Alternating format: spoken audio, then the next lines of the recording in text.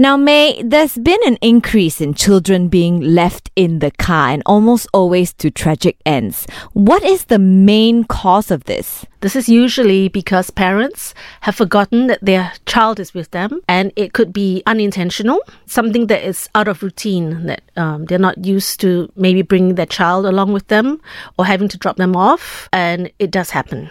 Personally, I have parked, stopped my engine and slept in my car before, but why is it worse for children compared to us adults? A child's body heats up 3 to 5 times faster than an adult's. And a young child is not able to regulate the body temperature as efficiently as an adult's. So that can lead very quickly to heat exhaustion. Tell us more about this forgotten child syndrome. It's a syndrome that describes a situation where a parent forgets that they have left their child in a car.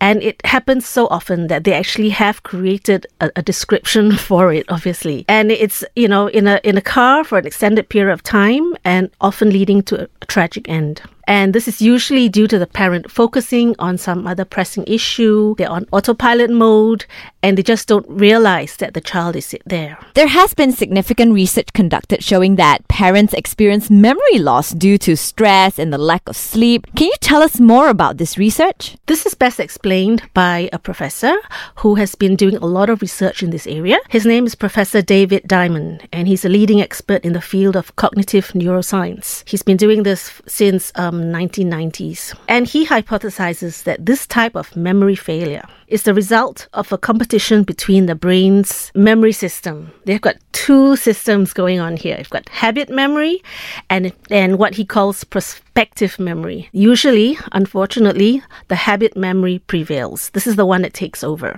Prospective memory refers to the planning and execution of an action in the future, like planning to drop your child off in daycare. Okay? Habit memory refers to the task that involves repetitive actions that are performed automatically, like routinely driving from your house to your office. So going to daycare is not a habit. Prospective memory is processed by 2 brain structures, the hippocampus, which stores all new information and provides access to one's awareness that the child is in the car. The prefrontal cortex, however, is essential to making plans for the future. So this is the one that enables you to plan your journey to daycare center. So it's something that has to be planned. It's not habitual, right?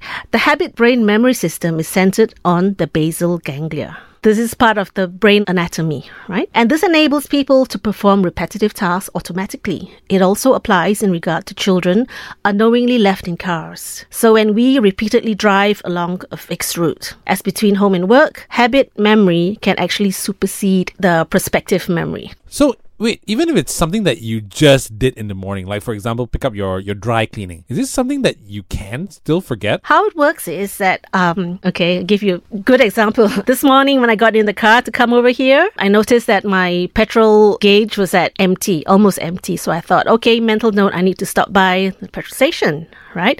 And as I drove out, I already plugged in my Waze, right? Within 5 minutes, I had completely forgotten that I needed to pump petrol because I was busy thinking about the interview I'm going to say. This is like a stress factor, I guess you could call it, or a distraction. So what happened? 10 minutes later, the orange light pops up. And this is a reminder.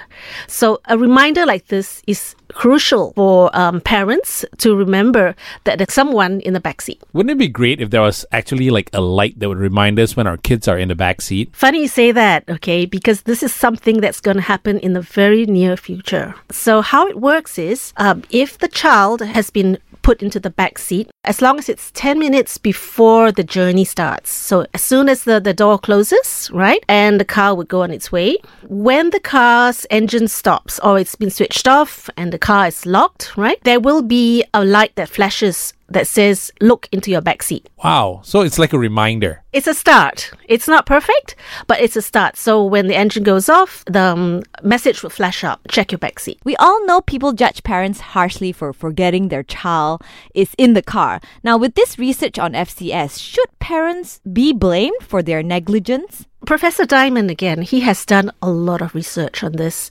He has interviewed parents, he has gone through police reports, he has done all the necessary research, and in no situation did he actually find that the parents were negligent or irresponsible in a sense. No, they did not intentionally do that. I mean, this is something that happens to all people. It goes across all nationalities, all genders, all professions, level of education, social economic status. It has happened to lawyers, doctors, teachers, even in Malaysia. And these people are highly regarded, they're highly responsible, and in no way would they ever be accused in normal times of being negligent. So no, I don't think that it should be a crime. Now, parents who have experienced the loss of their child tend to blame themselves and in most cases suffer from severe depression, right? Guilt, and maybe even suicidal. Do you think that society as a whole should take the blame for our workaholic culture? Well, I don't think it's so much society in terms of workaholic culture. It's actually society as in condemnation because, like I said, it could happen to anyone. And those people that say, I will never do this, it will never happen to me, these are the people it happens to. So it's not so much society's responsibility, but it's more like a support system and how we can work towards reminding parents that there's a child in the back seat. And again, it goes back to, cues, physical cues that we can use to help that situation. So just out of curiosity, when it comes to parents that do lock their doors, they leave their kids inside the car, would you recommend leaving the engine running and then going for a minute, run to the ATM or something? Would you say that's okay? Well, if there's another adult in the car, that shouldn't be a problem because the child is being supervised. But what if the child is not being supervised? Are you going to leave your doors unlocked? Someone could drive away with your child. It could be a kidnapping case, right? With that argument, they might turn the engine off, lock the car and bring the window down a bit and leave a gap. And that is not going to help much either because, studies have shown that the temperature also rises very quickly. So it's very, very important for us to make sure that whatever happens, our kids must follow us. That's right. What should you do if you are a passerby who notices that a child has been left locked in a parked car? Well, I would be very concerned, of course. I would peep in, look at the condition of the child, look around. Is there a parent nearby? Assess the condition of the child. Is he sweating? Does he look faint? Is he, look nauseous? I would really be very concerned if the child is actually not sweating because he has probably reached a critical point where the body is not able to regulate the temperature anymore and he stops sweating and he's, really at a critical period of time. So definitely, if I saw a child unsupervised, I would consider calling the authorities straight away. Is it wrong to break into a car to save a child? I would recommend that you do not do anything. If the child looks active, stay with the child, talk to him, make sure that everything, looks okay. At the same time, call the authorities. Because, anything could happen. Don't straight away try to break in because that parent could be really just 1 minute away.